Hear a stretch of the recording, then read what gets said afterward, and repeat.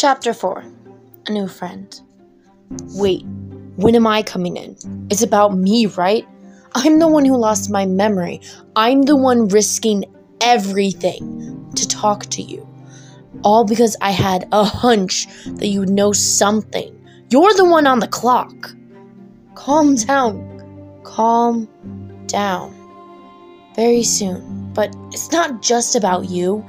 It's something else. Someone else. Well, who? I don't know exactly, but here she has taken over so many lives. But I'm getting ahead of myself. Now, are you going to let me tell my story? For a millisecond, I didn't move.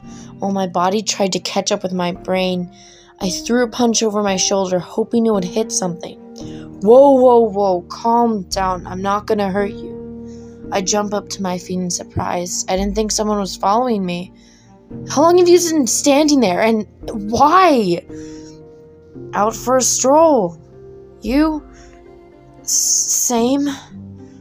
I sit back down in a nervous heap, but make sure the side towards the bunk and the trees are on my side. He's not going to block me from making an escape. Good form, he says, trying to make conversation. What? He gets up into a boxer-like stance and started to throw some punches at an imaginary opponent. I cover my face in embarrassment. You really taught that air a lesson. We both giggle. I look down and start to play with the fake grass. Why are you looking down? Thinking, you should try it sometime, I said as I was making a little tower out of the plastic pellet things. He chuckles as he looks up at me and my pile. He leans in and whispers, "Look up." I look up to where he's pointing in the sky. I've never seen so many stars. Yeah, it's amazing.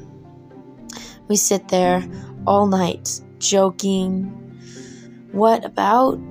Everything. He's the kind of person that you could never run out of things to talk about. Like you're back in kindergarten, where you can make a connection with a person so easily. You're so innocent and happy. When the sun started to rise over the horizon, he looks at me. Tomorrow? Until next time, I extend my hand. And then I realized I never asked for his name. Oh, my name's Alex. Eric. I walk back to the cabin in hopes that I could get some sleep. I slip in the bathroom window. When I laid back down in bed, I was trying to get a sliver of sleep before morning, but not long after, I was asleep. I knew I was sleeping, but I didn't care. I don't know why. I was looking at myself, I think, but it was in places I've never seen before. Walking down the hallways, it always ended with a door, with a flashing red light illuminating the hallway in an eerie glow. But something always stops me from opening the door. The light streams and is gently tearing me from my sleep. I waited to listen to the hustle of everyone getting ready for the day.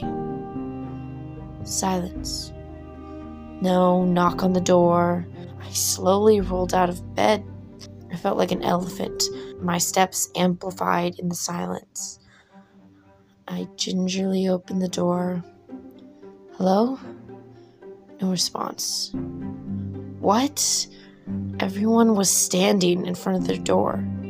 Silent, blank faces.